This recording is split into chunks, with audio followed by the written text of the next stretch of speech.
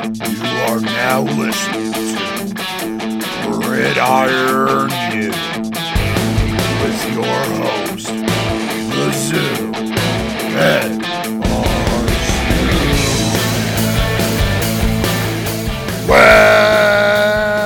Welcome to Gridiron U and what it do, baby. Oh, you already know what it is. It's your boy, Big Zua, Zucha Hendrix, Zubeard, the GOAT. Oh yeah, that's right. I just call myself the GOAT. And you know why? Because we about to make some shmoney this weekend. And you know it's your boy Ed Arzuman right here on Gridiron U as we get ready for a week 9 that may produce a couple of upsets, may produce a couple of results we didn't expect to happen, and maybe we get a little different perspective on the college football playoff after week 9 coming up here. But anyway, I do need to apologize for not being around on the Money Shmoney Monday this week. Had a little bit of difficulty with my voice, was feeling pretty sick, and I decided, you know what, we'll just make it up on Thursday with a fire episode. And of course, we're going to do that by coming straight out the gate, coming out hot. I got my Heisman rankings for this week. And the first number 1 on this list is LSU's own Joey B. Joe Burrow.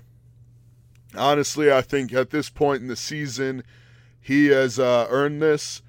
I think what he brings to that team in terms of being like an MVP candidate, as well as his numbers, put him in a category right now that is just slightly above Jalen Hurts. And with Tua having this ankle injury that we'll get to in a little bit, I think now Burrow's going to have an opportunity to pull away and possibly become the front runner going into the last quarter of this, or the last third of the season here. And number 2, I think I gave that away. Jalen Hurts is my number 2 right now. He didn't have the greatest game against Texas, but you know what? He got the job done, rushed for close to 200 yards, threw his touchdown passes, got all his touchdowns. So he had a good game for him. Oklahoma wins. They're still undefeated, still in the title mix. But this game definitely showed you that Jalen is maybe not Kyler or Baker, but he's going to be at the Heisman Trophy ceremony at the end of the year in New York. I do think he is susceptible to be caught by some of the guys not currently in the top 3. And number 3 is Tua Tagovailoa. So I think he's going to continue to drop over the next couple weeks here, especially if he doesn't play against LSU, which I'm not sure if that's a possibility yet. We're not even close to that, but like I said, we'll get to the Tua information in a little bit here. Number 4, this guy's moving up, and he's going to have the biggest opportunity of his season this upcoming weekend when Ohio State takes on Wisconsin, and that is Justin Fields. And yes, he has passed Jonathan Taylor, who is still at number 5. He's still in the top 5 right now. But Ohio State is in a league of their own in the Big Ten, in my opinion, right now, up until somebody beats them or proves they can even stick in a game with them, because they haven't even been tested this season so far. So that's it's pretty telling of the type of team they have over there in Columbus. And honestly, Justin Fields has been incredible along the way, even though his numbers might not reflect that, due to how much Ohio State is blowing other teams out. So he is kind of suffering from that Tua problem where, your team is so good that you don't have to play for the majority of the ending of the game, which takes away from some of your stat padding moments that Jalen Hurts gets. And, Joe Burrow throws for like 370 yards in the first half of every game because LSU's up 60-10, by the second quarter every single week. But with these teams, we have to see. And now I'm talking about both Wisconsin and Ohio State playing each other this week. You have the 2 Heisman candidates going up against each other. I think whoever wins this game propels themselves into that top 3 of the Heisman going into next week. And I do see Justin Fields having a good game against this incredible Wisconsin defense. But at the end of the day, if Wisconsin is able to get some timely turnovers on him or even limit his passing ability in this game, that's going to be a big-time opportunity for Jonathan Taylor to, if he's able to go off a little bit, take this game over for Wisconsin and maybe keep them in the lead, give them a win. But that's not likely. It's going to be very tough for Wisconsin to win this game, especially after that pathetic performance they put out against Illinois last week. I'm a little bit disgusted by that, but I can understand from a perspective that they were looking forward a little bit, kind of looking to this Ohio State game, which is no excuse. Excuses are the bricks to the house of failure, so we do not make excuses on this show. But at the end of the day, Wisconsin had an opportunity to come into this game and make it maybe the game of the year, one of the games of the year, and it still is going to be a very, very good game. And I think Wisconsin comes out a lot stronger now because of what happened last week. But for these two guys, they need to go off for their teams to win in this one, because this is like I said, a superstar game, and both of these guys will have the opportunity for Heisman moments. Anyway, I'm going on to the CFP +2 now, so we really are coming out hot on the show today. Number 1, we have the Ohio State Buckeyes taking on number 4, the Oklahoma Sooners. And this matchup, right now, I feel like Oklahoma is the front runner in the Big 12, and they do have a difficult road game at Baylor, and they have another game at Oklahoma State, which is a rivalry game that can always go awry for that team. However, I think they should be able to get, at minimum, to the Big 12 championship game, where, right now, it could be anybody in the Big 12 that they play. I think Iowa State is a team that definitely could get in there. You can look at a team like Baylor. Baylor is undefeated still, so they are definitely in the driver's seat for the Big 12 championship game as of right now. But I just think Oklahoma overall has a very easy schedule. They are a good team, but their schedule is very favorable for who they are, so I think they're able to go undefeated, get that 4 spot. Number 2, we got the Alabama Crimson Tide, who they are going to be without Tua for a little bit here. Probably not too long, but at least a little bit. I think they're able to overcome that, and I think they're able to win the SEC at the end of the day and take care of business and get themselves into the top 4 as an undefeated SEC champion. And number 3 is the 4th undefeated team I'm going to name here, and that is the Clemson Tigers. Like I said in the past, like I will continue to say, if they do lose a game, which I cannot see happening at all, they're like 90% favored to win every single game the rest of the season, including a hypothetical ACC championship game against anybody in the league. But if they were to lose one of those games, they're out. I don't think they do. I think they go 13-0, undefeated, win the championship.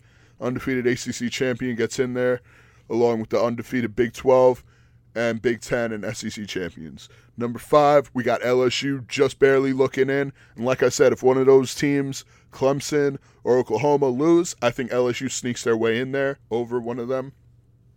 And finally, number 6, I have the Oregon Ducks, who I put in here last week, just kind of starting to believe that, okay, the Pac-12 is shaping up pretty favorably for Oregon. There's some solid teams. Nobody too scary for that team. Their defense is really coming alive, and they do have Justin Herbert at the end of the day. Even if they're losing some offensive weapons for him, I think he's still a good enough quarterback where that team should, be in the mix offensively no matter what happens. And that was a great win that they had on Saturday against Washington. I think that definitely proved a lot of people that Oregon is 100% in this race. So if they're able to continue winning and get themselves into the Pac-12 championship game as a one-loss team and take on a one-loss Utah, I think they could definitely be right there in the conversation with LSU for that last spot in the college football playoff if it came to that. All right, now that we're done with the Heisman and the college football +2, we're going to get on to the news here, because you know what it is. We missed a lot of stuff this week, and I really got to cover a lot of things here. I got a couple things I want to talk about. Number 1, it's the headline, right? Tua Tagovailoa getting surgery on a high ankle sprain, which is something I've never heard of. Have you ever heard of a guy having surgery on an ankle sprain? I mean, I might just be bugging here, but that sounds ridiculous. I mean, maybe it's some new type of technology that they have. Maybe it's some type of new idea doctors are coming up with that maybe speeds up the process a little bit. He's going to be off his feet or non-weight bearing on that foot for the next 10 days at a minimum, which might be, down to about 7 or 8 days at this point. But still, that's a long time for him to not be weight bearing. That's the entire bye week that's coming up next week. So you figure going into that LSU week, that's going to be his first week really rehabbing and being able to do anything. So that's going to be difficult for him from a perspective of just being confident that ankle is going to be good to play on that Saturday. Now, I'm not saying he won't play that Saturday, but I mean, come on. The guy just had quote unquote surgery. I mean, we don't know how intrusive the surgery was, but still, at the end of the day, it's an ankle getting worked on. That could be very difficult to come back from in such a short period of time. So we got to really monitor this Tua situation. Nick Saban said we're going to monitor it as soon as he is weight bearing and able to do physical rehab. We're going to start to make judgments on him then. So nobody should get their hopes up that he will be ready to play against LSU in 2 weeks. I mean, this game this weekend at home against Arkansas, that shouldn't be a big deal. And honestly, being at home against LSU, they should still be able to be at a minimum, competitive in that game, if not winning it. But still, losing Tua, man, that could be difficult. That could be a very difficult hurdle to overcome. So we're going to keep monitoring that. As more information comes out, I'm going to let you guys know. But right now, I don't think it's very likely that Tua will be suiting up against LSU. But it can happen. Like I said, I'm not a doctor. I'm no expert. I mean, y'all should know that by now. But, at the end of the day, the kid's health should be way more of a concern over the, getting out there as soon as possible. Even if he wants to get out there, I mean, the kid's a possible number 1 pick in the draft this year. If you're Coach Saban, even if you're Tua yourself, you got to save yourself from you sometimes. So we hope he gets better, feels better soon, and can be out there for LSU, because that's the game we all want to see. We want to see Tua versus Joe. And that's what it is right now. That's what we're marqueing it to be. I hope it stays that way. I honestly do. But on to the topic of LSU. LSU just landed a big-time commit for next season. A tight end, number 12 in the class, Arik Gilbert, that is. I don't want anybody to misunderstand what I said. But I believe he's the number 2 tight end, but he's the number 12 prospect in the entire ESPN rankings for next year's class. He is from Marietta, Georgia, which is a suburb of Atlanta. Obviously, people in the area thought that it was a done deal. It was between Alabama and Georgia, and that's kind of how his recruiting battle was going for a little while here. But after he committed, he came out and he said, you know what? Through the whole process, everybody was thinking it was Alabama and Georgia, and I kind of did as well. But in the back of my head, I always had this thought, why not go to LSU? He really liked Joe Brady. He really liked Ed Orgeron. He thought both of them were incredible coaches to be around. And he had a lot of praise for Brady, man. Let me tell you, this guy Joe Brady, is becoming a superstar in college football and football due to what he's doing with Joe Burrow and what he's doing with that LSU offense. And the fact that guys want to go to LSU because of how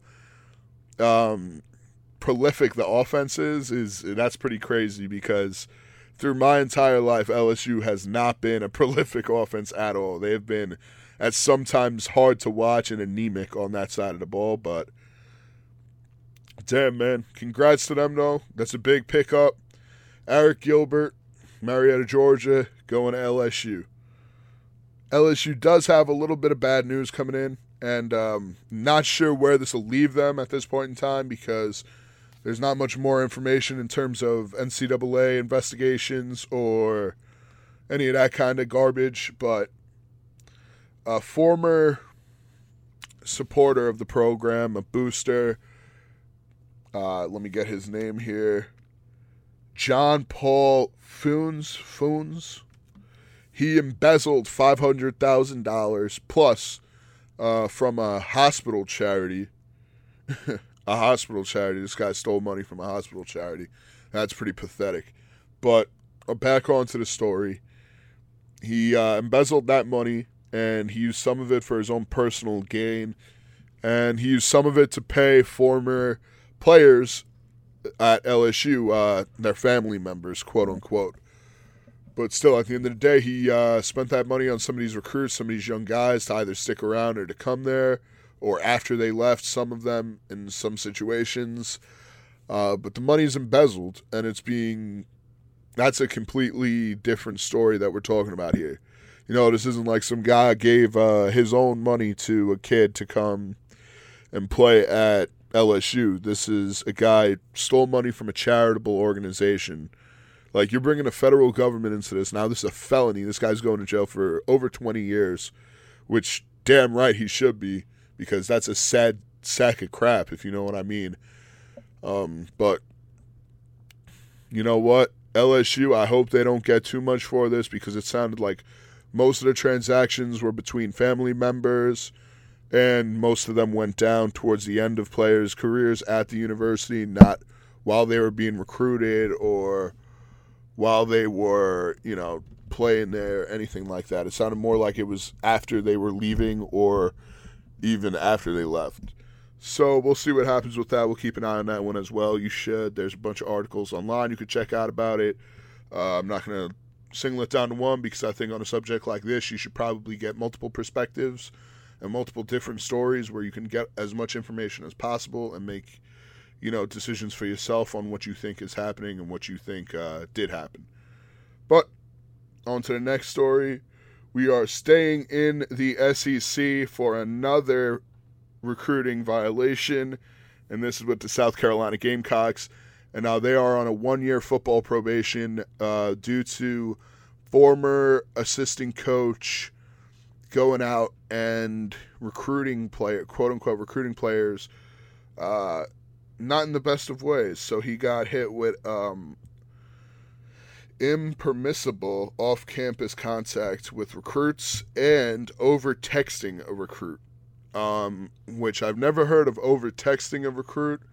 That sounds a little ridiculous to me. It sounds like a made-up little NCAA law that they stuck in there. But impermissible contact, I don't even know what the hell that is either. So this sounds like some just random-ass violation that they're throwing on South Carolina at this point in time. I really have nothing to say about this except the NCAA should really be worried about more things than this right now. I mean, the federal government is cracking down on your organization, trying to make it where you are going to start paying these players in some certain way. Whether it be that they can go out and make money on their likeliness, or that you bring in money and give it to them. However it is, you need to figure that out. And you're instead worried about a former coach at South Carolina over texting a recruit. Like, are we serious here? Let the guy do what he wants, man. At the end of the day, he's in a recruiting battle. There's so many ridiculous recruiting laws that we have in college football. And we still have so much issues in the recruiting scheme itself. So I don't know what the hell these laws are there for, if it's just for the NCAA to feel good about themselves, for them to be like, oh yeah, we're trying, look at what we got. We got all these random laws that nobody understands. Like, come on now. Like, this is where you lose me, because I really don't understand why somebody shouldn't be able to text a recruit, shouldn't be able to help a recruit out, in terms of like, okay, this is what our school is, this is what we have, this is what we plan, going and visiting them. I don't understand why these are all bad things. But apparently they are, and this is what the NCAA is putting all their eggs into this basket to continue to quote-unquote crack down on these universities for their recruiting violations, when they should definitely start to be worrying, or at least looking into what they're going to do when these new laws come out. Because, you know what? Unless they want to be completely destroyed, unless they want to be no longer an organization that deals with college athletics, because that could happen. I mean, if enough big schools get together and put together a new athletic organization, people are going to watch that. They ain't going to care about whatever the NCAA is putting out there.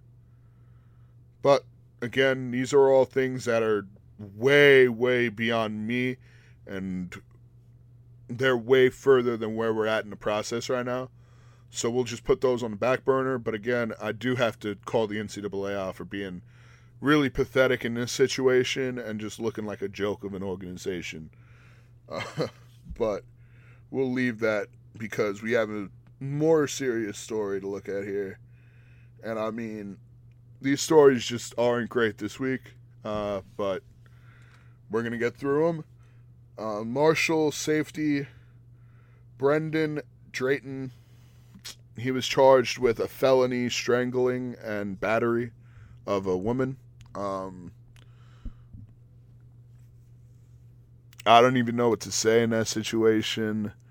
It's despicable. Not a good move from a guy who is at a university, representing the university, is a representative of that community, I would assume, playing in a place like Huntington, West Virginia.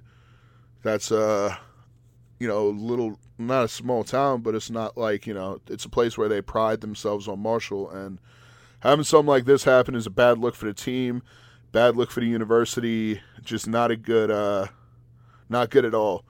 So hopefully the courts down there do their diligence and take care of this, and I hope that the female involved in this is all right.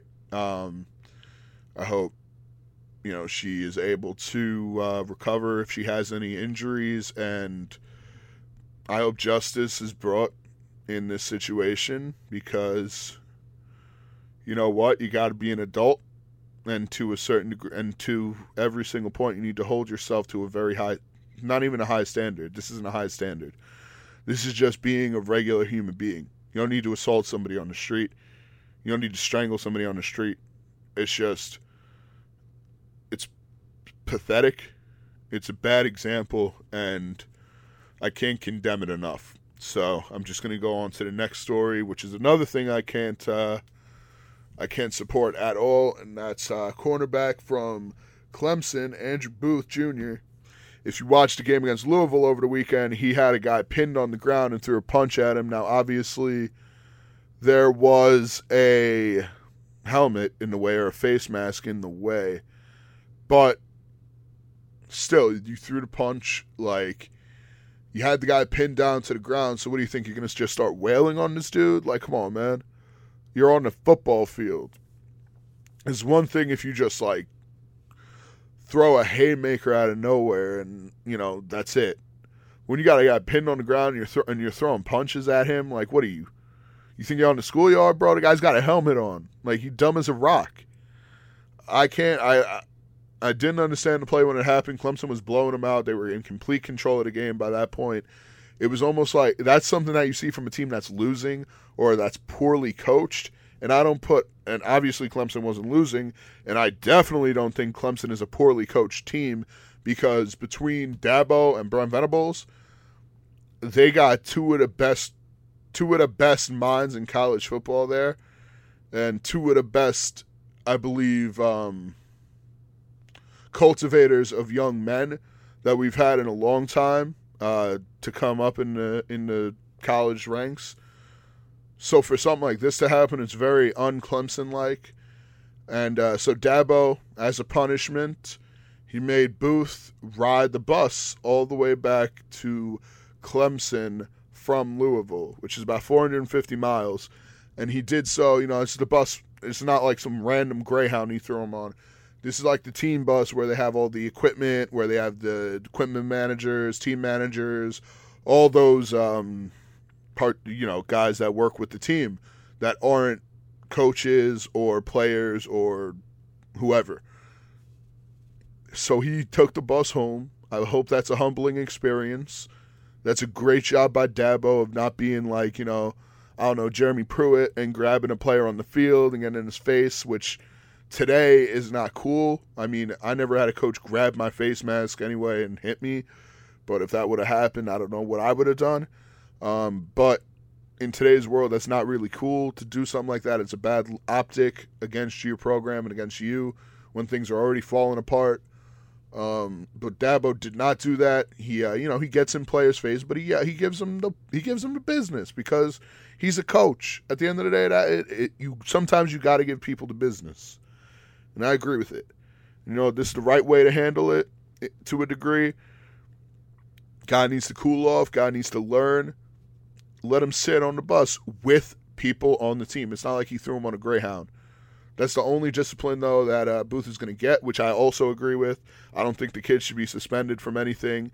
I don't think he should be, benched or whatever. He did what he had to do. He learned, you hope, and it's on to the next. But a great job from Dabo there when, you look around college football some of the time now and you see guys like I just said, Jeremy Pruitt, who are doing less than admirable things to get by. But that brings me to my last story here. And actually, I'm going to just... I'm going to leave this one for after I do the picks of the week because I think it deserves that type of respect. I'm going to leave that to the end here. So, I'll come back. But on to what was an interesting weekend last weekend. And I need to say, Boise State going down, that is, BYU strikes again. That's incredible. But at the end of the day, that makes Boise State not the front runner for the Group of 5 position in the New Year's Six bowl games. And it makes SMU the front runner. And SMU, man, they haven't been in the mix for a while now. But this has been a complete rebirth of a season behind Shane Buechele and the rest of that squad that is just playing at an incredible level. I mean, the way they beat Temple last week, they have the big game against Houston coming up. That would be tonight, Thursday night. That is at 7:30 on ESPN.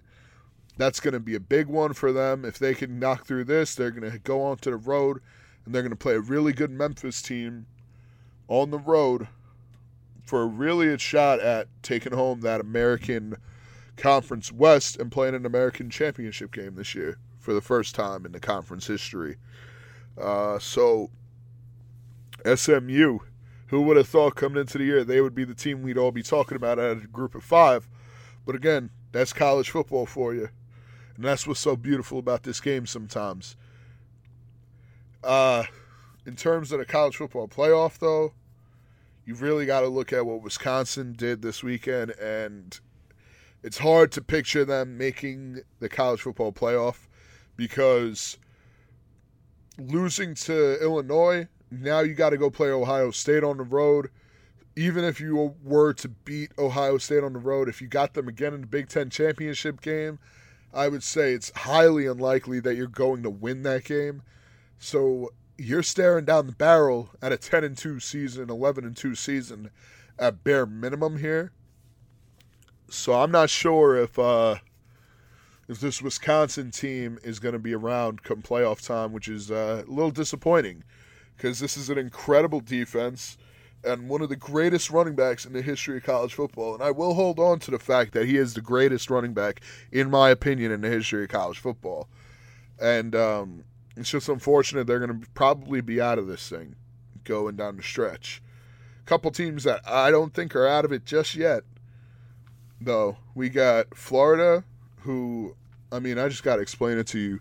If Florida is able to go and beat Georgia this week, or not this week, next weekend, that's going to be a humongous win for that Florida program and that team, because down the stretch, their schedule is not that difficult, and they should be able to run the table on it. So if they're able to get to that SEC championship game, at 11-1, hey, they're right in the mix. If they win that game, they're in the college football playoff. 100%, no doubt in my mind. If Florida were to go 12-1 with an SEC championship, they are in the college football playoff. On the other hand, if Georgia is able to win that game, maybe they start to feel like they're getting it right. And they'll have a couple more opportunities to prove it to themselves down the stretch. The schedule is difficult for them. But if they are able to run the table, even get into the SEC championship game, they're going to be back right square in the middle of the discussion, because they're going to have some big-time wins under their belt. And maybe we see Jake Fromm start to actually prove me wrong and emerge as the guy that everybody seems to think he is. Because I don't think he's that guy. I do not think he's that guy. I thought he was when I watched him in that national championship game for that first half in 2017. Or I guess it was the 2018 game. But for the 2017 season, that was one of the better halves I've seen from a freshman quarterback in that big of a spot ever, before Tua came in and lit it up. And then I kind of went, okay, they're at the same level. It's just one of those things. The next year it started to prove to me he wasn't. And this year it's completely proven to me that Jake Fromm is not that guy. And, I mean, this is his time to prove it. Georgia's back's up against the wall. The Florida game is huge. They win that, like I said, they're right square in the college football playoff discussion. Another team we got here, we got Minnesota. Now, Minnesota is very interesting in the sense that they could win the Big Ten West and be undefeated heading into the Big Ten championship game. But I really don't know if they will have proven anything at all. It would be similar to Iowa back in, I believe it was the 2016 season, when they were beating people, they were undefeated, but they didn't have that signature win in that season. So, you look around, you question it a little bit, but at the same time, like I said about Oklahoma earlier in the show, their schedule is favorable for them to be able to run the table and get there. And if you can get there, all bets are off. I mean, even if you are playing Ohio State, all bets are off, because it's one game, and one game for a title. So, we will continue to monitor that team, and we'll monitor the other two in Florida and Georgia. But out of all the teams that are not in that top 6 right now, of the AP poll that is, I think the team that really has the shot at going to college football playoff this year, and y'all might call me crazy, but when you're done listening to this, or as soon as I'm done explaining it, go and check out what I'm saying. But that team is none other than the Big 12's own Baylor Bears. And Matt Rule has got this team playing on a different level. What he has done with that program since taking over after the scandals they had there, the Briles scandals, it's nothing short of incredible what he has done with that program. And, I mean, you look at that team, top to bottom, they are as technically sound as you could imagine, and their offense is doing things that I did not think their offense could do. Now, the biggest reason why they are going to be competitive at a bare minimum down the stretch, and probably, in my opinion, I will say they definitely play in the Big 12 championship game this year. Why? Because they have some cupcake games coming up. They got West Virginia.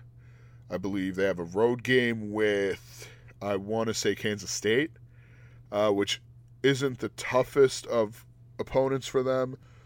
But they get both Texas and Oklahoma at home to end the year. So those are going to be 2 games. If you win both of those games, You're talking about making it into the college football playoff without a doubt. Like, there's no questions to be asked at that point. If you go 12-0 and end up winning the Big 12, no questions to be asked. You are going to the dance that year. You're going to the college football playoff. And I think that's something that we need to start considering based on where we are in the season, where Baylor's about to be. I mean, they get West Virginia on a Thursday night next week. That should be a win at home. They're at 8-0. And if they were to win the next game, they're 9-0 heading into, I believe the first one is against Oklahoma. So you're 9-0 heading into that Oklahoma game. And if you win that, you're 10-0 heading into Texas. We're gonna start hearing noise about Baylor over the next couple weeks. I just want to prepare you guys for it. And I'm going to explain. This isn't crazy. You're right for thinking Baylor should be in the mix. But on to the next, we got the games that you need to look forward to this week. Not the games of the week, but ones that are going to be interesting to watch for storyline reasons, for just basically which team is going to win because they both need it. But first off, we got a storyline game, and that's USC going to Colorado.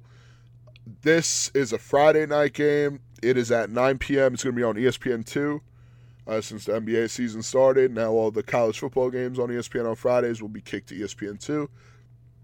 But USC Colorado here, it's a tough spot for Colorado. They've been having a difficult season, but they are at home, and they're getting a USC team that is, without a doubt, polarizing.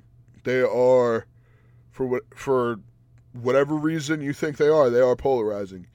And I think if Clay Helton is to lose this game, it's going to really start to push it. It's going to start to really push that narrative of this guy shouldn't be here.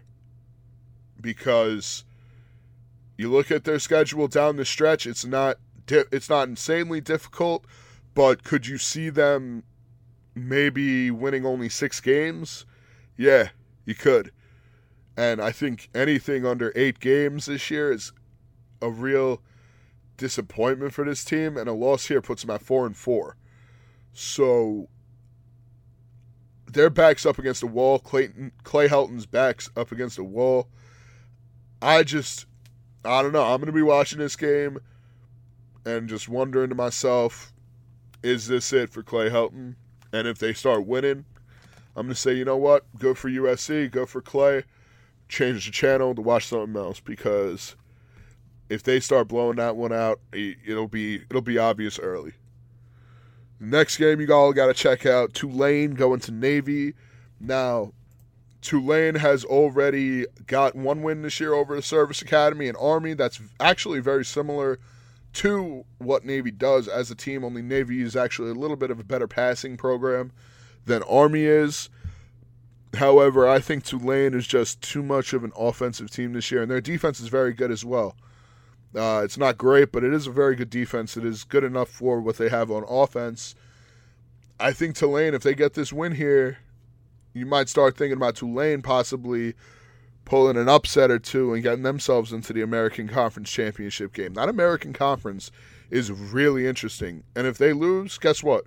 Navy is 5-1 right now. They'd be 6-1. So they're right in the mix too. This is a really fun American Conference we have. And I think, if you watch the ACC games, they're really not doing it for you. Switch over. You're watching some of the SEC games, and they're blowouts because, the talent level in the SEC is really, there is kind of starting to become a real big talent gap in the SEC. Then throw on the American. It's more competitive. It's fun games. These teams are actually good. They've beaten the rest of the country for the most part. And that's why you got to look at another American game this weekend, and that's UCF at Temple, and that's a 7 o'clock game on ESPN2 Saturday. Oh, and by the way, Tulane-Navy, that's a 3:30 start, CBS Sports Network on Saturday. But UCF Temple, 7 o'clock, ESPN2 Saturday. That's going to be a good one. UCF had the 2 tough losses in the beginning of the year. They're back to 5-2.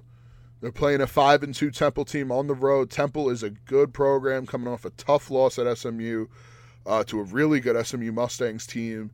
But you got to look at this as possibly a coming out party for the Temple Owls. And they have to look at it as that as well, because you're getting UCF, who is quote-unquote the class of the American Conference for so long. It might be about that time that you show them that the American is more than a one-team league, and I think Temple can do that this weekend if they are able to get a win. Obviously, though, UCF is a tough team with a lot of great athletes, and they can turn a game out of this world in a second on you. You also have first game that's going to be in the state of Texas between two Texas teams this week. You got Texas going to TCU. And this is a big one in the sense of Texas really cannot lose this game. The way they played against Kansas last week is making me think that team is kind of giving up on the season. And I'm not going to say that's Sam Ehlinger, but that is kind of going to be a knock on, Tom Herman, because when he came in, he was a heart and soul kind of guy. And if his team is giving up on him, that's not a good look for a guy whose entire mantra coming in is players and caring about the team and getting the team to care. So this is a really interesting game for Texas. TCU is a good team. Gary Patterson always puts together a good team there. He's got a good program. And I think TCU is definitely more than capable of pulling this upset. Definitely more so than Kansas was last week. But we'll see what happens. That's a 3:30 start on Fox Saturday. And finally, we got tonight's game that I mentioned a little bit earlier. It's 7:30 on ESPN. That's SMU going to Houston. And like I said, SMU is in control of their own destiny here. If they continue to win out, they will probably be that group of 5 team in the college football New Year's 6 game. Sorry. Definitely probably not the college football playoff. I would say damn near certainly not in the college football playoff. But they should be if they go undefeated. However, they won't be. That's a whole different discussion that we're not even going to get into this year.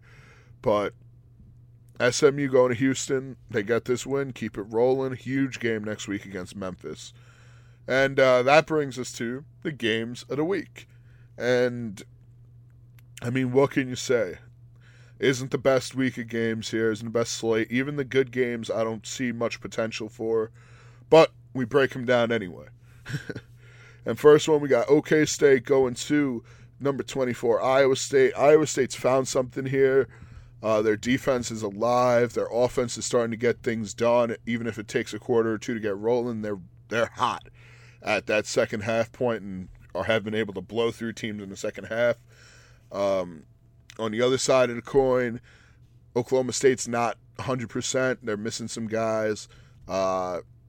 It's going to be difficult for them, I think, to overcome that. That tough loss to Baylor at home last week definitely probably hurt the morale of some of the dudes around there. You hope Oklahoma State's able to recover from that, the losses that they have. I just don't see it happening. I'm taking Iowa State minus the 10.5 points in this one, and that's actually a 3:30 start on FS1 Saturday. Next game we got number 6 Penn State going on the road to Michigan State, and that's a 3:30 kick on ABC. This game is very interesting because the same way that Wisconsin looked forward to Ohio State last week, there's a shot that Penn State may look forward to Minnesota, which is maybe crazy to hear, but a road game at an undefeated Minnesota team, you can get a little, you can get a little out of yourself looking at that one. But if they do allow that to happen, Michigan State's the type of team that can come out and make you pay for it, because defensively they are incredible. They are one of the best defensive teams in the country year in, year out, and they are once again this year. Penn State is right there with them, and with that anemic offense for Michigan State, that could prove very detrimental and get this game out of control really early. But, like I said, Michigan State keeps it tight. Michigan State plays a lot of defense. There's not going to be a lot of scoring in this game. I'm going to take Michigan State plus the 6 points. I might be out of my mind, but that's how I'm going this week. Take the Michigan State plus the 6. Next one we got number 9 Auburn on the road at number 2 LSU. And any other week, a top 10 game would be one of the more looked upon games of the week. But with LSU being at home, with Auburn being the team they are right now, I just don't see this being that competitive of a game. I think this is going to be a good one for Joe Burrow to go out there and get some yards against a good defense, look good. I think it'll be similar for LSU to the Florida game they played earlier in the season. However, I don't think Auburn will do as much offensively as Florida did in that game, missing running backs and having Bo Nix under center, who is still a freshman at the end of the day. He might have shown us a lot early in the season, but he is still a freshman. He's going to make mistakes. And in Death Valley, that's going to be brutal, especially when Joe Burrow might make this a big lead early, and you got to play from behind. So I'm going with LSU in this one, minus 10.5. That is also a 3:30 kick at CBS. So all of the three games so far have been 3:30 kicks. We move into the prime time with this game. It's a 7:30 start on ABC. We have number 8 Notre Dame going on the road to Michigan, who is ranked number 19. And Michigan coming off that loss to Penn State. That was a tough loss. It was a hard-fought game. Got to give the respect to what Michigan did there. They definitely didn't look as pathetic as they did against Wisconsin. I mean, their offense still is not great at all, but that defense is very good. The run game is solid, but Shea Patterson is the difference maker for this team. If he's able to perform well, not even good or great, just well, this team can win. If he doesn't, then he's going to lose. The last 8 games of this series, night games, the home team has won each and every one of them. I think that trend continues. I'm taking Michigan money line in this game because I don't know where it will be at by that point on Saturday kick. So give me the Michigan money line on this game. I think they end up pulling the upset on Notre Dame and breathing a little life into Jim Harbaugh this year and taking the hot seat making it a little cooler. Final game of the weekend, and this one definitely could have been a lot more exciting. Coming into it, had Wisconsin not lost last week, but we have number 13 Wisconsin going on the road to number 3 Ohio State, which I don't even understand how they are still only number 3 in the country. But that game is a 12 o'clock kick, which is also pathetic. This should be a night game, but it's on Fox. It's their Big 12 kick, Big Noon or whatever. Saturdays on Fox. I hate this kick time. I love this game. This is going to be very interesting to watch because Wisconsin knows they have no room for error anymore. Ohio State hasn't played a defense like Wisconsin's all year. And I mean, it's hard to say that anybody has because Wisconsin's defense is arguably the number 1 defense in the country. So it's hard to prepare for that. But when you have your own number 1 defense on your own side, that's a really good pick-me-up. So while I think the advantage lies with Ohio State in this game overall, I think they 100% get the win. I think this could be a really tight game. I think Wisconsin is going to be very up. I think they're going to play up to the competition. I think they are going to not allow what happened last week to happen again. But I do think that Ohio State wins. But I am going to go with Wisconsin plus the 14 points. That's too much to not take for me in this situation. Vegas does always know something, but I think in this situation they are very much undervaluing Wisconsin and not really giving them the respect they deserve. And like I said earlier, I have one more news story, so stick with me for a second here. This is an important one. It's a very important one. As we look into a young man who lost his life, and that would be a redshirt freshman over at Georgia Southern, offensive lineman Jordan Wiggins. He passed away on Monday night at the medical facility at Georgia Southern. We send our thoughts and prayers over to his family. We send them up to him. We send them to that team, to all his friends, to anybody affected by this. Send our love and prayers to y'all because it's a terrible situation. Like I said, he was a redshirt freshman. in his redshirt year. So that means he was 18 years old. He passed away, Jordan Wiggins. And you can't say enough. You hope that it wasn't anything to do with what the team did with him. You know, you hope that the kid was okay. He didn't do anything to himself, because they haven't released any information in terms of the cause of death yet. But at the end of the day, there's a young man who passed away, and that's never a good thing. Never a good thing. And I put my, like I said, thoughts and prayers to the Wiggins family, to all his friends, but most importantly with Jordan. And to end this episode, I just want to say rest in peace to Jordan Wiggins, 18 years old, passed away Monday, October 21st, 2019.